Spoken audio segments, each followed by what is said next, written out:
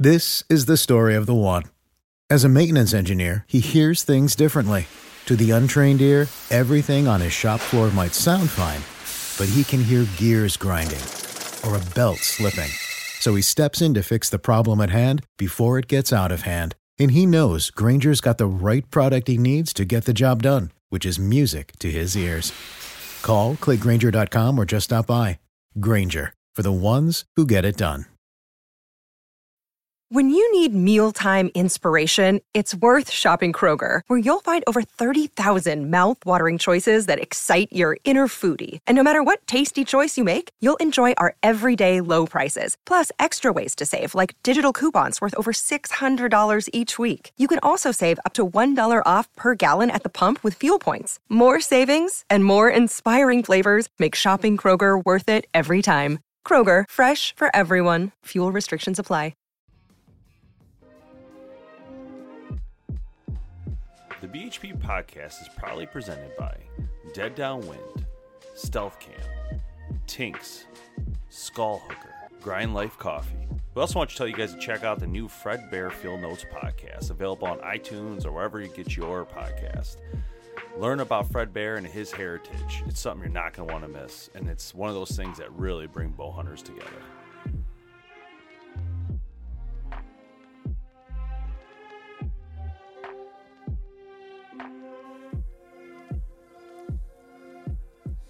Hello and welcome to the BowhunterPlanet.com podcast on this special evening.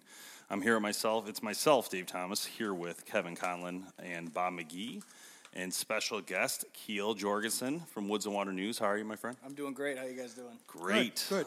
So for those you don't know, coming up this year in Michigan, if you are a Michigander or decide to travel to Michigan in early September, late August, early September, first weekend, the outdoor weekend in Imlay City, Michigan is coming, and Bowhunter Planet will be there live doing our BHP podcast, which makes it super fun. And also, it gives you a good time to come out and just enjoy hunting life, because that's what that show really is to me. It's just everybody's there. It's one of the funnest things in Michigan that's done, and Keel is here to tell us about that show, because we want to help promote it right off the bat now to get you guys out there engaged and having a good time, and come see us and see Keel and see what they do, because it is absolutely amazing and a lot to see. So, Keel, I guess let's start real quick before we get into the show specifically. Let's talk about the Woods and Water News. Like, yes. How did that start? Like, where did it come from? It started about 36 years ago. I think it's 36 years now. And it started out, we have a county newspaper called Tri-City Times, which would cover, Imlay City, Elmont, Dryden, Capac. And it's a big farming community, big hunting community, and my dad, Randy, had an idea. He had the idea, but my late grandfather always wanted to do an outdoor type publication, type paper, something he thought, the demographics right there. So after he passed away, my dad's like, you know what, we got to do it. And so it started off as like a little tiny insert inside of the Tri-City Times. I mean, it was maybe 4 or 5 pages, something like that. And it just covered those tri-county communities, and it grew and grew and grew and picked up. And then after a couple years, like, well, let's kind of make it a separate entity. And it did that, and from then on, it just kept growing and growing and growing. And now we have well over 100,000 readers a month, and, we ship it out to a lot of states. And it's a lot of fun. It's a lot of work. The challenge of print nowadays is still an issue, but we believe and we feel we have such a niche market that it's okay. And our readership's growing, subscriptions are going up, advertising's getting bigger and bigger and bigger, and, you kind of wonder with the times, like, as you know, with print, it's like, hey, do we scale back on that? Do we go digital? Do we do this? Right, with today's day and age of everything going online and everything like that. But you know what? When you're at hunting camp, there's nothing better than sitting down with a Woods and Water magazine and checking out what the latest thing is. And you're right, and we have seen that too. Is you've seen that kind of nostalgic mentality of a lot of people too, is saying, you know what, I'm not getting the right service. Why do I sit in my hunting camp, my blind? You got to sit down with Woods and Water magazine and go through it, and you read it 3 or 4 times because there's always something new you're picking up. Great articles and tips and good advertisers. I love it.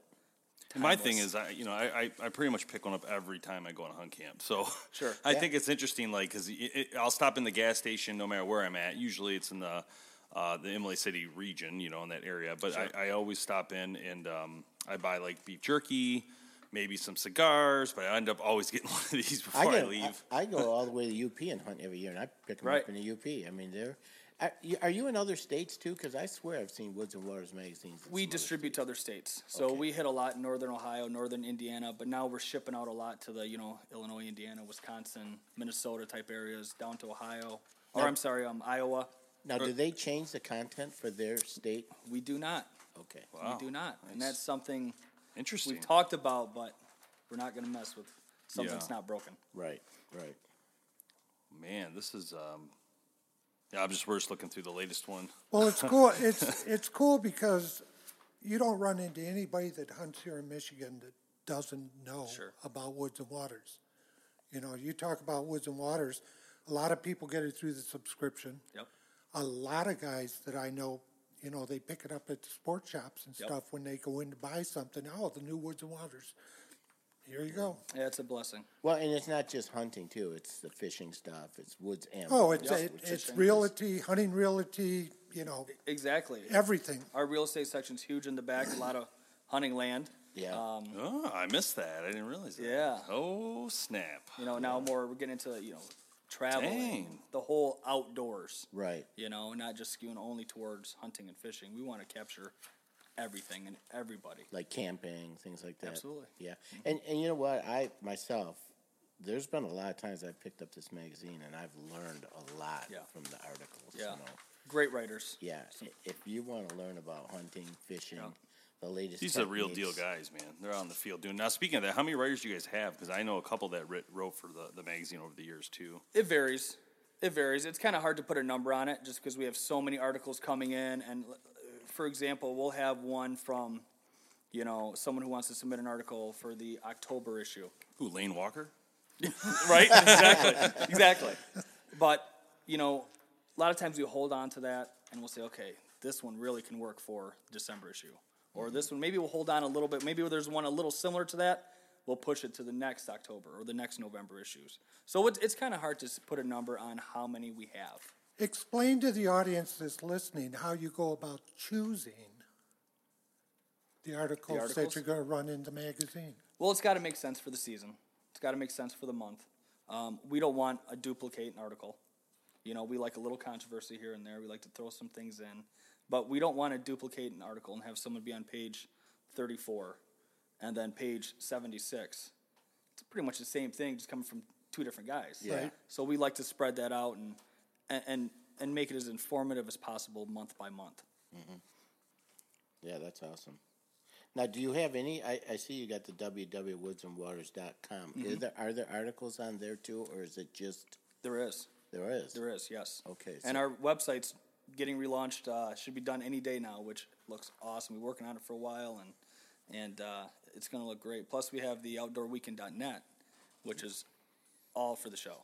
Okay. And that is a great-looking site. It's got everything you need to know about the show in there, too. So talk a little bit about the show. You went from the magazine, and then when did the show start? 33 years ago. Oh, wow. That long ago. 1986. Doesn't seem like it's been that long. I was 3 years old. I was going to say. Is it always been at Imlay City Fairgrounds? It has always been at the Eastern Michigan Fairgrounds in Imlay City. We didn't always use the same amount of space we've used in the past, Before, when we first started, it was, I was a little kid, and I can remember as much as I can running around with my dad and my uncle, and we used, I think, one building and one tent on the outside, and that was it. Had a couple seminars, that's it. And then we spread out to the whole grounds, and we've had some new changes to it. We got to get new exhibitors in, more exhibitor space, and it seems like it's growing nonstop, which is a good problem to have. And it's actually one of the bigger shows for Michigan, isn't it, as far as outdoor shows? Yeah. Showspan puts on some great shows. They got some big shows, big numbers in the Grand Rapids, Novi areas. But I think as far as space and exhibitors, we're right up there. Yeah. I mean, in the fall, there's nothing, close to our show. One of my favorite parts of the show is the water dogs. the bird dogs and stuff. Yep. People that haven't seen it don't realize what they're missing. Oh, it's so watching much the fun. retrievers and stuff go after. Yeah, it's great. Yeah. I like the puppies. Yeah. A lot of people like the puppies. And but my favorite thing there is the BHP podcast. It's so hot. BHP podcast is okay. Don't they also? I don't know if they do it every year, but have the jumping dogs too. That's what he was talking about. Yep, the Ultimate Air Dogs. Yeah, those guys. That's so funny. And Milt Wilcox and his son Brian do that, and they've been around they've become the show for years. Ex-Tiger ball Ex-Tiger, player. Yeah. And I'm thoroughly impressed with the people that the show attracts as far as the seminars. You should hear the famous people it attracts too that Keel doesn't really talk about. They walk through with hats on and glasses, and you don't know who they are, but they're very, very famous. Yeah, very. Extremely incognito there. But it's it's hard to put in words sometimes with the show and the attractions that we have and how cool it is. Yeah. We have so many different things. Now one thing that's really blown up big time now is our waterfowl area, which is huge. Yeah. I mean, we're like outgrowing the space there. We're moving people around here and there, and that is a huge market right now that's hitting hard, and we got some great new exhibitors coming in for that too. So it's hitting everybody. And it's all aspects of waterfowl. The gun dealers are out there. Oh, yeah. Every aspect. The boats, the decoys. The call makers, everybody. The thing about that industry, though, I mean, that specific niche of hunting, is that it's very expensive. And so you're driving fast and hard right now with Sitka gear. And, what they're doing in marketing is helping that industry grow by showing these amazing fun. I don't know if you've seen that. I know you've seen it, but that snowbird thing where they do those huge snow geese, or whatever they are. I mean, it's just some cool videos that are being produced right now. I think engaging people to get outdoors and try it. Yeah, it definitely does bring a whole new market to it. Like you said, it's not a cheap sport at all. The waterfowl is not at all. For you guys, if your wives are listening, to send her out of the room. Yeah. They'd be like, another sport? No. Yeah, exactly. No. So what are you seeing? What are you seeing and hearing on the bow fishing side of it in Michigan? Are you guys seeing a lot of that, or not really? Or not as much as we'd like to. Yeah, we'd like to see more. And I don't know. I would think it'd be a lot more. I just saw one picture of bow fishing. Yeah, I mean, we see it a little bit, but we want to see like a lot of it. We want to see as much as we possibly can, and that's one we want to get into as well. Is see a lot more bow fishing, and if you're out there listening, you got articles and pictures, send them on in. Yeah, we'd love to have them. Well, one of the things that's great about the show is the timing of it. It comes in September. Oh, it's in the best. Early September. Yeah, everybody's and it's geek. almost, to me, it's almost like this kicks off my hunting season. Everybody's I come to the Woods and Water show, and by the time I leave there, I am like ready to hunt. That is 100% the truth, and that's one thing that we got real lucky on from the get-go is we've always been 33 years the weekend after Labor Day. Okay. And for some reason, it just stuck, and it all worked out with everyone's schedule and timing. But like you said, timing it's key. Yeah. And people are pumped up for the season. Temperature starts cooling off a little bit. Football's on TV. Fall's in the air. Yeah. Let's go. And you know what? And you can get some great deals. Yeah. You can get deals. I know. At the Bowhunter Plant. Well, we give stuff away. By the end of the show, we're giving it away. One of the first tree stands I bought was from Woods and Waters. Oh, really? Yeah, and I didn't see him there this last year when we worked it. But do you remember the Tree Walker?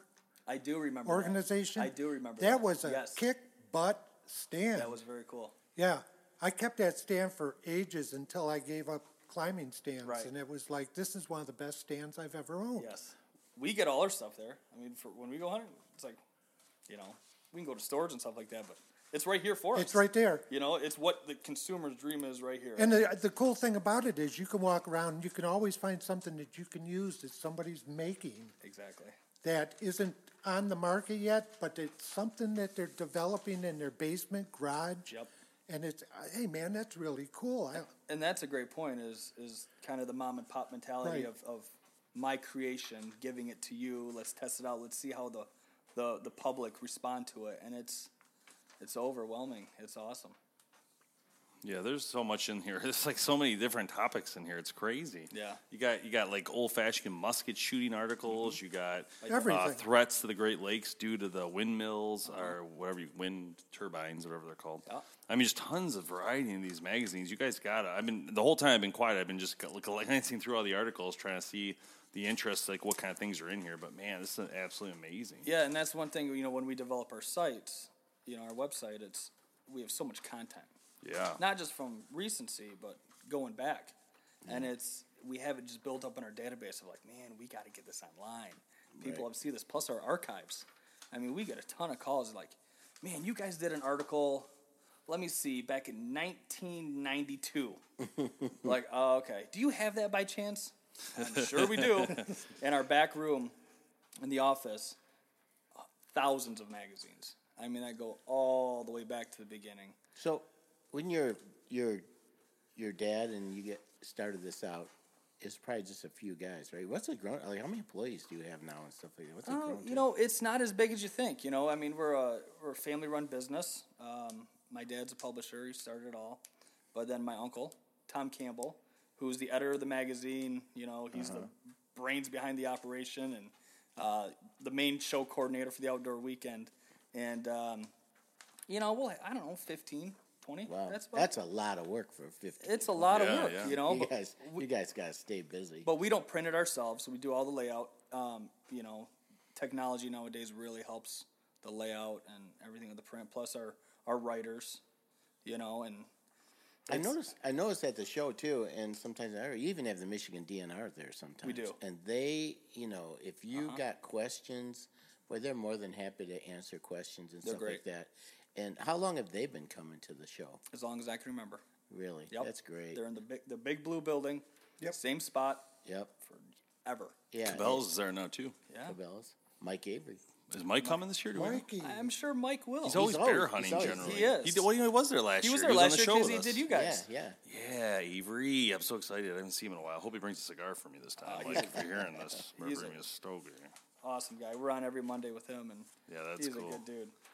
Now, what's the hardest part about the Outdoor Weekend for you guys? Like, what would you say is like? There's a lot of things you guys do for this show. Obviously, there's tons of hard things, but what's the one thing that you feel is the hardest? Weather. Not being able to manage the weather. That sucks. The things you can't control are the worst. Other than that, and it does seem you get your fair share of rain on that weekend. We find a way. I was going to say the last couple of years it's rained on us somewhere in there. There's been a little belt. It seems like it follows right along 53 off 69. It's going to hit us a little bit, but we always, knock on wood. One of the reasons why we actually voted to keep our tent spot, because we're like, we don't have to deal with it if it pours. It's not a big deal. Yeah. And then for the podcast, we were thinking all right, how can we if it starts to rain, what's our plan? Can we suck in the speakers inside the wood, and then should we drop tarps around it just in case the spray, because you're talking $1,000 of boards. The funny thing about it, though, this podcast goes out to people all over the country. You got to remind them, we are Michiganders. We are Michiganders. We're used to rain, It can rain, it can snow. Right. We'll still be out. And we're outside. We I'll deal get hand with warmers. weather here. It doesn't matter. It doesn't matter. If it's a regular festival in town or if it's a fair or whatever it is, and it rains, people shelter.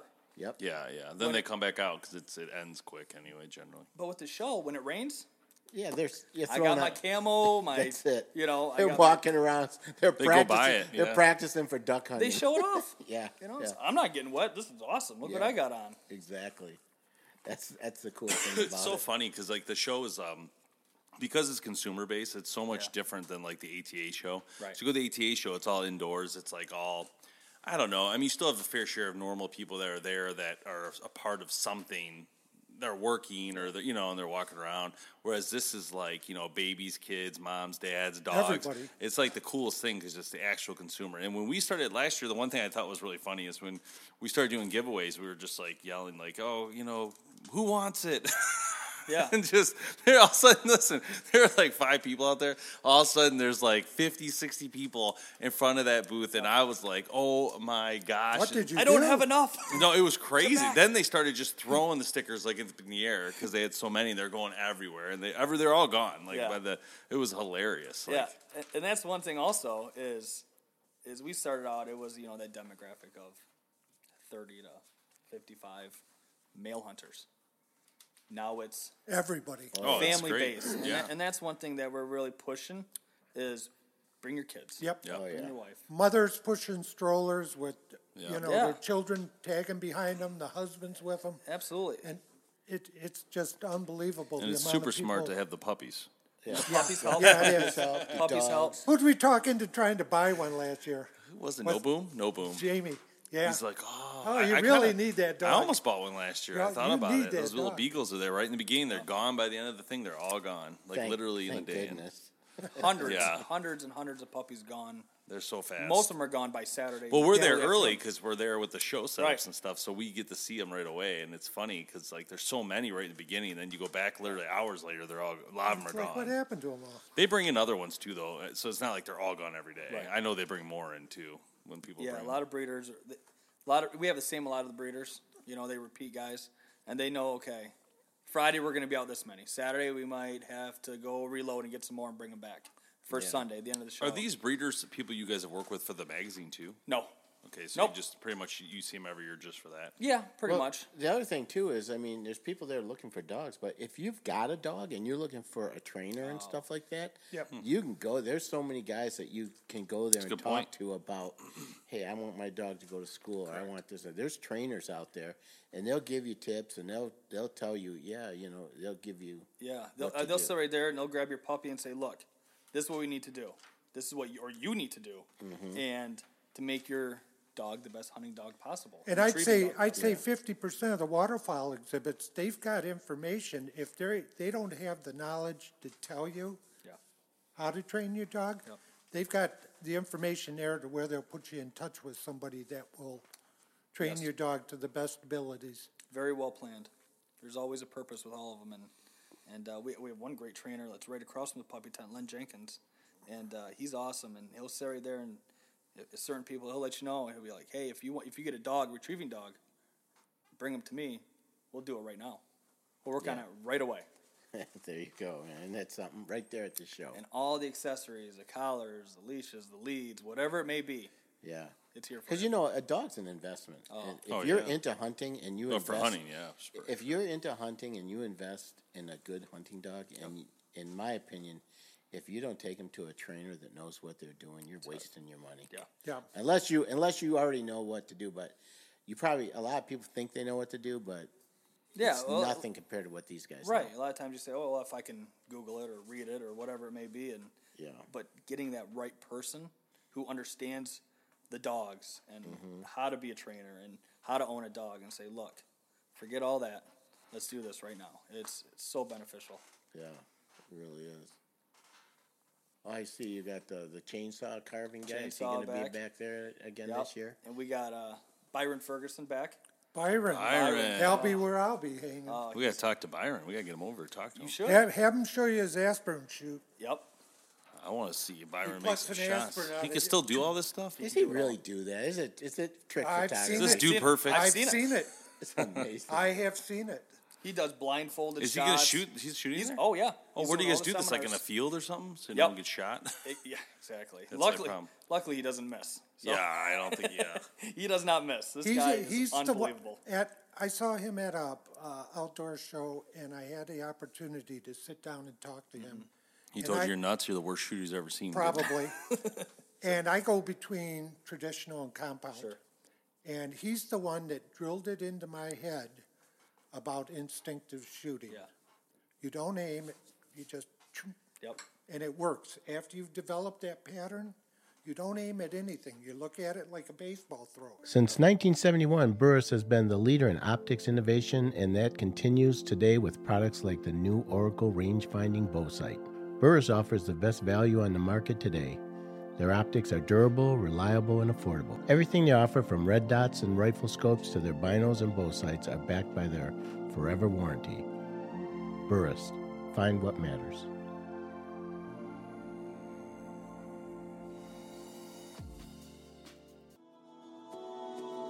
For 20 years, StealthCam has been at the forefront of trail camera development and innovation. From the industry's first 4K ultra-high definition DS4K and the XV4's advanced high-resolution night imaging to the latest in wireless technologies, StealthCam continues to deliver the highest quality, most reliable trail cameras available. Your images begin at stealthcam.com.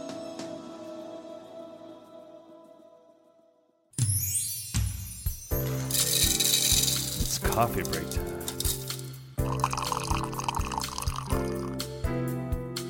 If you're looking for premium coffee for those who grind every day, if life is an adventure and not just a routine, Grind Life is for you.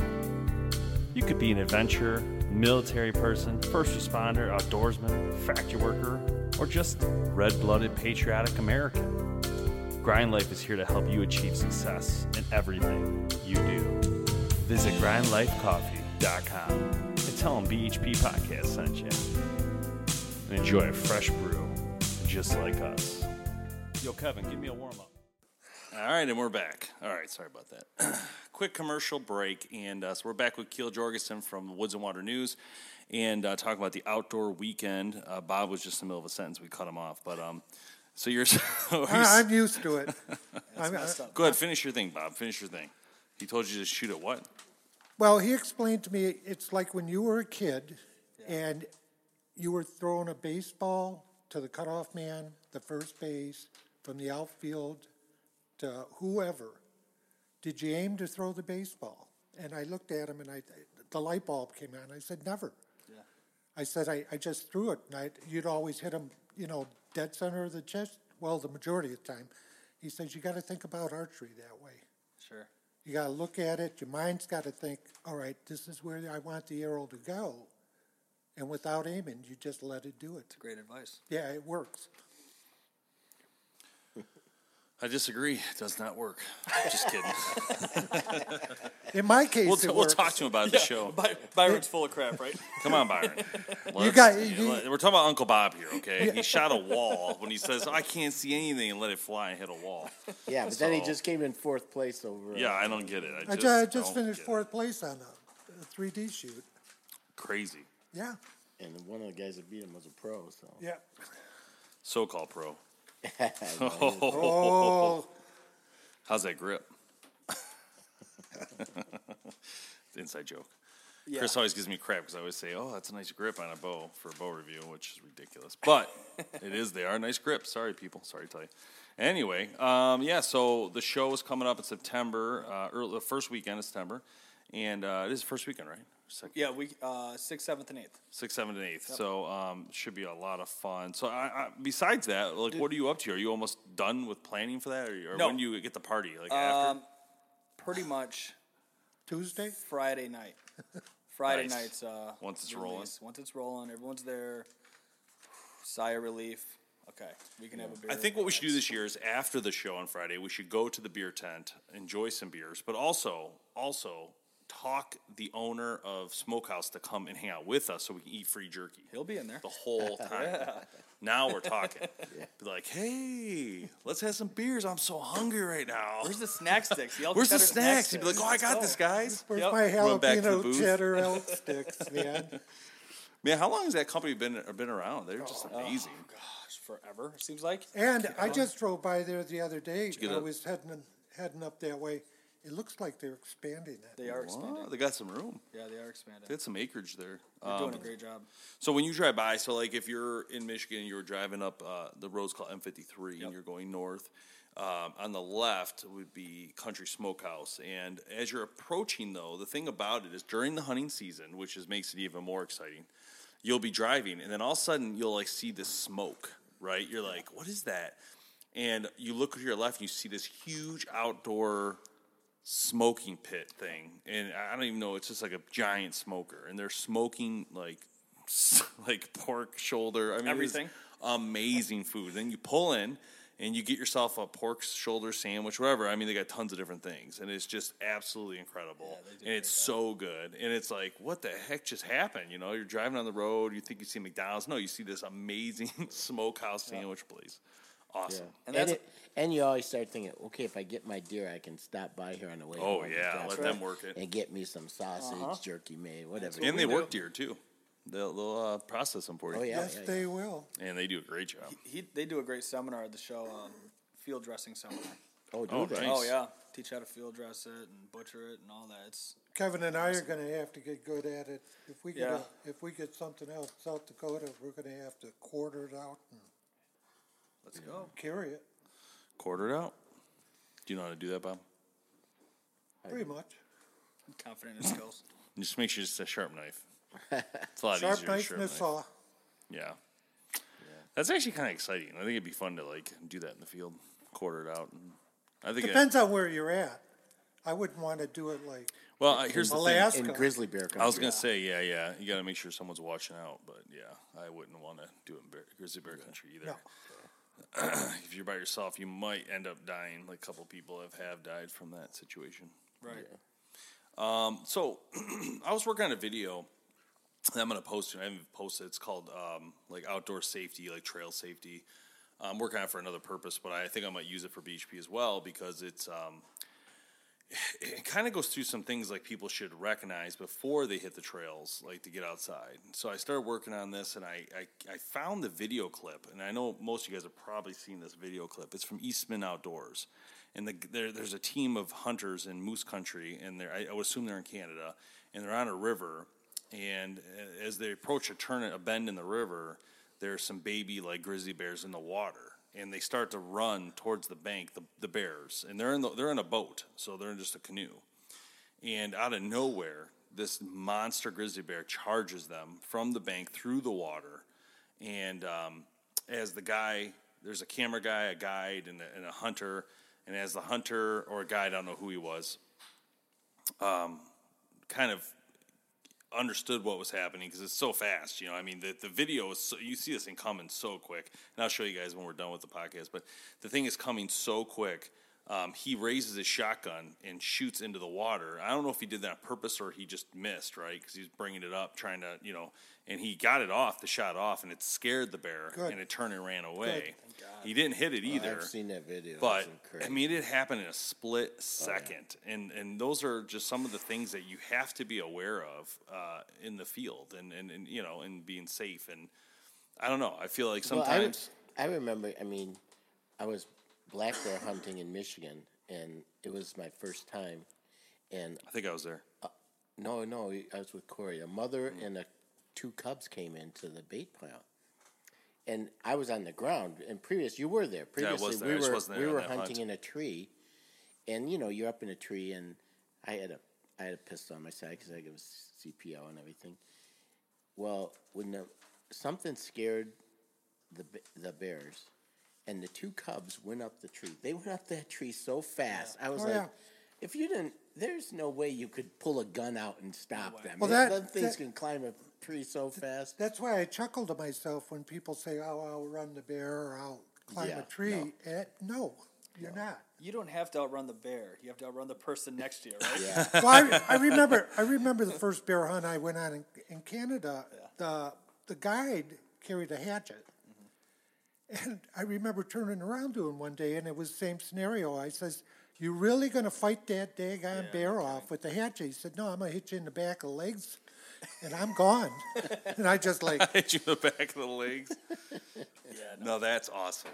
Speaking of crazy videos, you see that one? I wouldn't even have to do it to Kevin. I would just push him over and run. Yeah, you see the buffalo in Yellowstone? The people were like going up to it and trying to pet it. I did see that. Yeah. And this buffalo charges and flips a 9-year-old girl like 10 feet in double the air. Flipped her in the air. The only thing that saved her was she double Yeah. flipped and came down on her feet. Wow. People got to understand, man. These animals. This isn't Disney World. That's They're not 2,000 animatronics. pound. That's a 2,000-pound wild animal. So were they able to pet it for a couple minutes, or I don't know. Wouldn't it kick you though? Like that thing could kill you. I mean, there's signs everywhere. Stay 100 yards away. It's a Volkswagen. Well, that's the thing, right? So, like, that was part of the thing I did, this presentation thing I had to do.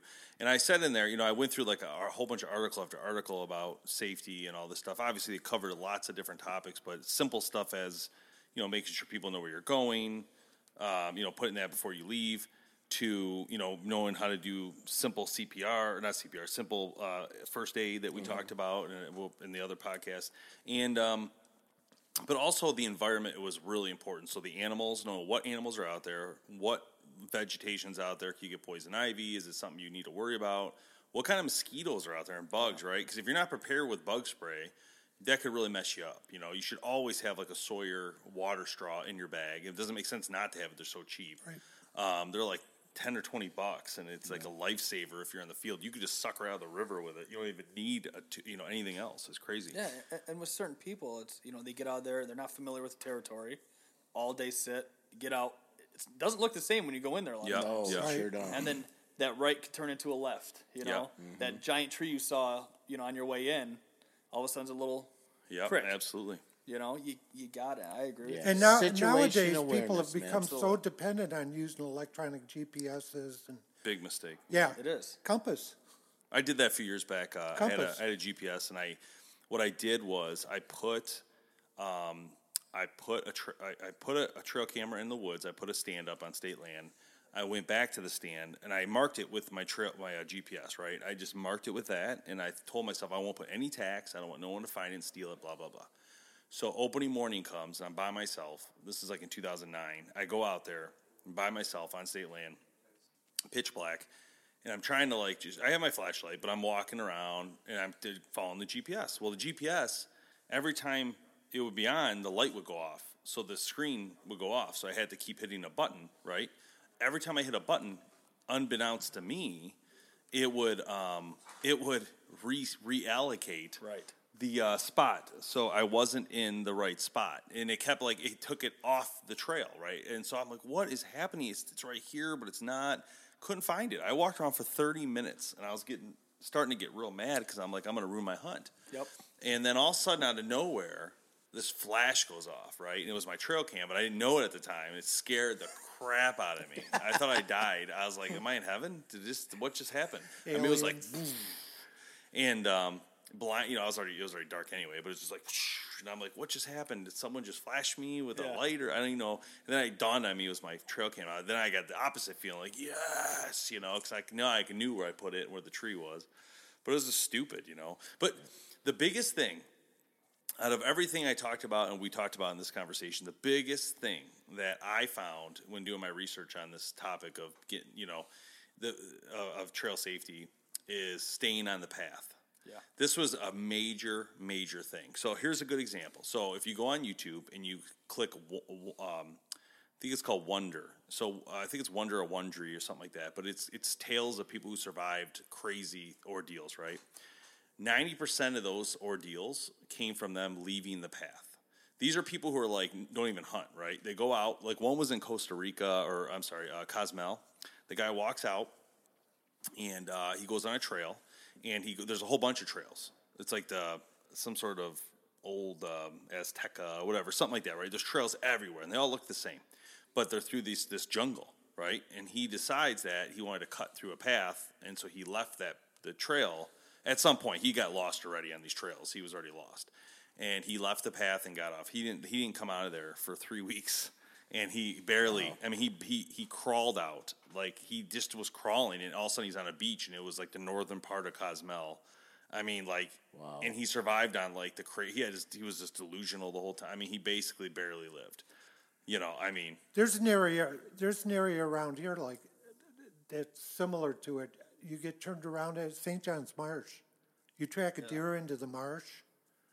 My brother-in-law took me in there several years ago, and he walked. Is that the one where they found the guy like on the trail sitting there?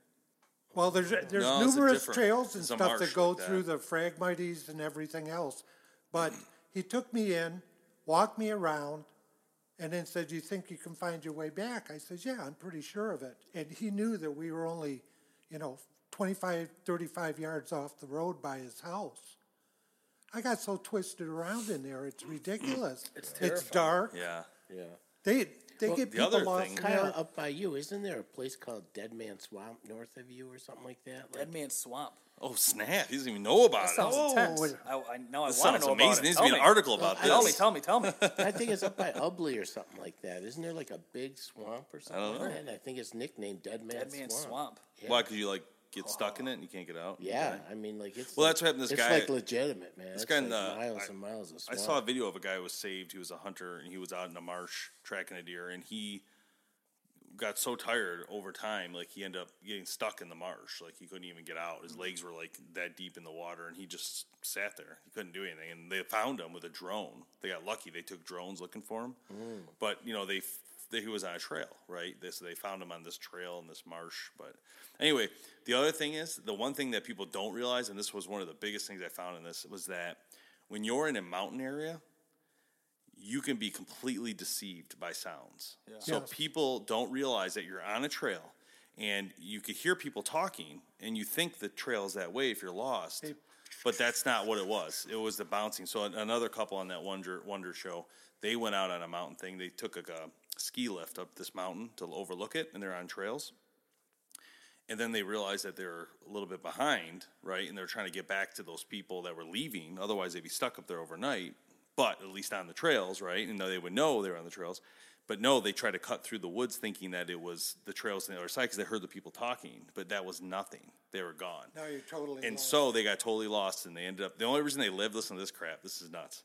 The only reason they lived is they found a dead man who had gotten lost in the same scenario. Maybe not that scenario, but he got lost. They found his tent.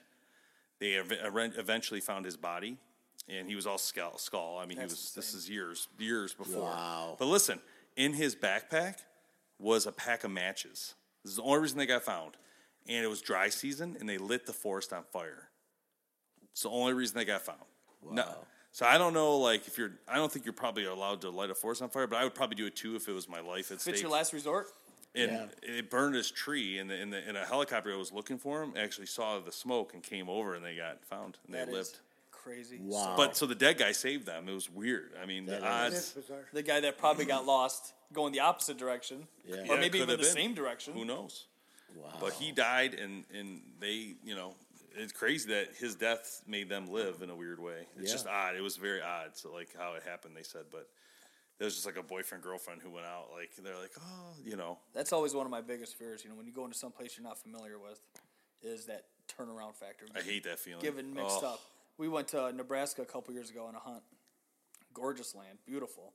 And there's a stand called. Every stand had a different name to it, of course. And there's one that I was going in on the very first morning, called Rubber Boots. So you go through. Everything else is pretty easy, pretty marked out good. We got to cross a creek in the morning. And I'm like, okay, well, I can see my stand. There it is. The guy took me out there and stuff. And he goes, on your way back, just try to remember we came through. It's marked here and there. But it was so dark that night. When I got out of there, my mind was already playing little tricks on me like, okay, I can hear it. But why is the water louder? So it rained. And that creek got a little full. And that current got a little stronger. And I was like, okay, I know it's right there. But when you take that first step in, you sink a little bit. And that I'm like, oh, my God. Am I going the right way? Yeah. And then in your mind, you're thinking, uh-oh. Oh, no. I'm in freaking panic mode now. Yeah. Now I'm looking forward. I got my light out, and I'm searching. I said, okay, that bank was a lot higher, when I came in. Is it the right one? Yeah. And I'm like, okay, just cross the creek and then just slow it down. How many times bear hunting did you walk by your stand? Oh, yeah. After the first, well, they'll take you out and show you the stand, and then from there on out, you're responsible. I can't tell you the number of times I've walked right by the stand, and I realized, I know I've gone too far. You turn around, stands 30 yards behind you. Exactly. When I came out, I got through, obviously. I'm here. Yeah. But when I came out, I was way off path. Oh, I was heading way right to when I should have been going way left. And I stopped and I said, okay, there's the fence row. I got to go that way. So thank God I was, you know. It's such a great feeling when you finally get oriented. It was the best. It's like, now I know where I recognize this. I know where I'm at now. And one of the first things I'll do when I sit in the stand, I'll look at everything around me. Yes. And mark stump. Yep. Birch. Water. Well, one of the things I do too now, this is something I learned a long time ago from when you're walking out, stop and turn around and look at the way it looks from the other direction. Yeah. Because it's, like you said, it always looks completely different. Yeah. The little tree becomes the big tree and all this other stuff. But if you just every so often turn around and look, say, okay, this is what it looks like when I'm coming back, I would get to the point where, you sit there all day long. I didn't see hardly anything in that stand. And I was like, that was my fear going into it. I was like, okay, this can be tricky. I'm not familiar with this land at all. It's way different. And I was using my rangefinder, and I was saying, okay, that one's 20 yards away. Mm-hmm. That one's 35 yards away. That one's 50 yards away. I got to go in the middle of those. Yeah. And just try to find a way to gauge your surroundings and use it as like a path to get you back to safety. And that stupid river kind of threw me off a little bit. Yeah, and it can happen so fast, How did that hunt end up becoming a successful hunt out there? The last day and the last hour. What'd you get? 10 point. Nice. Whitetail? Whitetail. Nice. Yeah. Nice. It was a lot of fun. It was one of those one of those trips, you get out there first thing. I mean, it's early, and you're there all day long in a stand. And that Nebraska weather was a little bit different that week, 5 days. We'd get there. The first day, I remember, ready for cold weather. I was, nice and bundled up. Turned out to be 60 and sunny. Yeah. I was like, oh, my God. So the next day, I'm like, okay, the weather's changed a little bit. Maybe I won't wear so heavy. Cool. And it snowed. Yeah. And it just snowed. And then the next day, 30-mile-an-hour winds, gusts and going crazy at you. But the last day, I was sitting in a little ground blind, a little mare step blind, and I was convinced. I was okay. I came to the conclusion, probably not going to go home with anything. I'm okay with that. Sure. I've seen some nice deer, met some great people, had a great time, a wonderful trip. And, early in the morning, I saw a huge buck making a scrape like 65 yards in front of me, up a hill. I'm like, okay, maybe he's going to come back down. Nothing. I saw nothing the rest of the day. And it was like 4:55. A doe walked in, and this nice 10-point walked right behind her, and I was like, whoa, where'd you come from? I've been looking this whole area this whole time, and finally got him, and that made the trip all over. Yeah, it does. And then we drove back to Iowa that night to get on a plane. That's an awesome story. Yeah, it was a lot of fun. I can't say that I wasn't bored a lot of times. You're sitting there by yourself for hunting, right? 5 days nonstop. You're like, okay, there we go. Is the deer going to show up now? What's going to happen? You count the squirrels, you the count birds. the squirrels. Yeah, the cows all around you. I saw an elk, a free-roam elk out there in Nebraska. What part of Nebraska were you in? Northeast. Northeast. We were looking at northwest. Yeah. Northeast. The elk, and I didn't know the elk came that far Very east. rare. Yeah, that's very rare. Kind of strange. And we had two guys who were kind of scouting for us a little bit way out, and they came in after we did, and they're like, did you guys see the elk? I'm like, I saw it. I had to double take. I'm like, is that a farm out there? Is that someone they're raising? He's like, no, that's a free roaming elk. I'm like, dude, that's cool. Wow. Heard a bugle and everything. I was like, wow. It was like really 300, 400 yards away. I got my binoculars on it. I don't care if there's a giant buck next to me. I was just like this, the whole time. Like, this is amazing. Yeah. I loved it. I'd go back on that. That was a great hunt. That's like Bob and I went up to Val d'Or, Quebec. Oh, yeah. You talk about thick area. I mean, you could be 10 feet away from your stand and not see it. You don't see anything. Bears. But so we're bear hunting, and you see a moose, and it's like the moose is what takes up you're looking at the moose instead of worrying about the bear. Just so cool to see some stuff out there. Well, we almost hit the moose that one year going up the White River. Yeah. Oh, yeah, I forgot about that. Yeah, but you were with us, weren't you? I wasn't driving with you, but yeah. No, that was the trip that you guys met us the next day. That's the trip we're doing next year, that's for sure. I want to do another bear hunt soon. I want to do an elk hunt out west. I was lucky enough. Elk hunt. I was lucky enough to draw a Michigan tag. Did you really? Yep. We did? This year? No, he got his elk already. Oh. 7-8 years ago. I don't think you can never get one again, right? Did you get one? Yeah, 6x7. With a gun? Wow. With a rifle. Could you have shot with a bow? No. Yeah, that's why I'm doing a gun. If I was Chris Schnurr, I might have been able to. It was 350 yards. Between 325, 350. Did you hit it good? I hit it twice. The first time it didn't even, it was like, I thought I missed. Wow. I wound up popping it twice. Was it a buck? I mean, it was a bull. A bull? You've been to my house. I haven't been to your house, huh? You gotta come You don't over. invite me, Bob. You invite the kids to swim, but not me.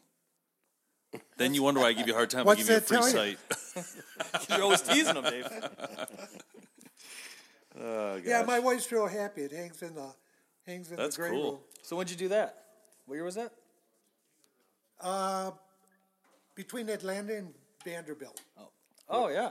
Yeah. Okay. I know that area very well. Yeah. We have a place up in Sheboygan. And it was on private.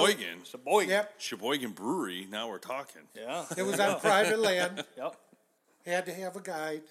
Awesome. And the guide asked me, he says, you think you can hit this thing? I said, We'll find out. I'm good. I know this rifle shoots that far. I says, I shot the first time and I thought, shit, I missed. Yeah. And I actually hit it. It just didn't realize it. That's cool. Shot it the second time and it dropped about 5 feet from where I. Really? Yeah, I put Nice. two right through the lungs. Right through the cooker. Yep. we hauled it out of the farmer's field with a front loader. Did you? Yeah. So heavy. What else are you going to use? That's crazy. 6x7? That's a nice bowl. Yeah. Oh, it's beautiful. It's a beautiful mount. All right, well, we're going to wrap this up. So we got the Woods and Water Outdoor Weekend coming up in early September. Make sure you guys check it out. Keel and the Woods and Water News. Make sure you check them out and online. Kevin had one more thing. Go ahead. Before we go, Keel, why don't you just tell them, like, so a family's coming out there, do the kids get in free? Is there a discount price? Yes. Tell us about it. So it's $10 admission. Okay. Kids 12 and under free. Nice. Bring the families. There's no parking fee. Right. $10 come in. We got beer tent. We got Camp Chili cook-off. Everything. Ultimate air dogs. Puppy tent. Whole kids now area where rock climbing wall, and you got like a ropes course coming in now. I mean, there's arts and crafts, everything. You don't have to be a hunter. Food. Lots of food. It's just a good time and good people. Yeah, you will have an absolute blast. We'll be out there podcasting, and it's going to be fun. Come see us. Starting Friday night, we'll be there. We'll be out there for maybe an hour. Friday night, maybe 2. We'll try to help kick it off a little bit, and then Saturday, not all day, but pretty much. What we're going to do is in between breaks, we'll have the podcast playing in audio, so you'll be able to listen in. Last year at Ted Nugent, like 30,000 people are looking for him. He's here. And then I had to pull it because Ted, if you're listening, stop by. Then Ted dropped the F-bomb, so I'm like, cut this one. And I had to Too cut many it. kids here. I ain't gonna work, so we had to cut that. We had a guy. It's funny because we had a guy pre-listening to it in his ear with a phone while we were airing it with a delay. And then he's like, wait a minute, I just heard one. It's a cut it. It was hilarious. He was delayed at his delay. It was hilarious. But anyway, check it out. Woods and Water Outdoor Weekend. Seriously amazing. A lot of fun. And come see us. We'd love to see you guys, meet you in person. And Kevin will be there signing autographs. I know that. Yeah, Kevin. He'll sign you, baby. All right, we'll see you guys next time on the BHP Podcast. Take care. Thanks so much for listening to the Bowhunter Planet Podcast. Online at bowhunterplanet.com with your host, Team BHP. Check us out on Facebook at Bowhunter Planet. We'll catch you next time.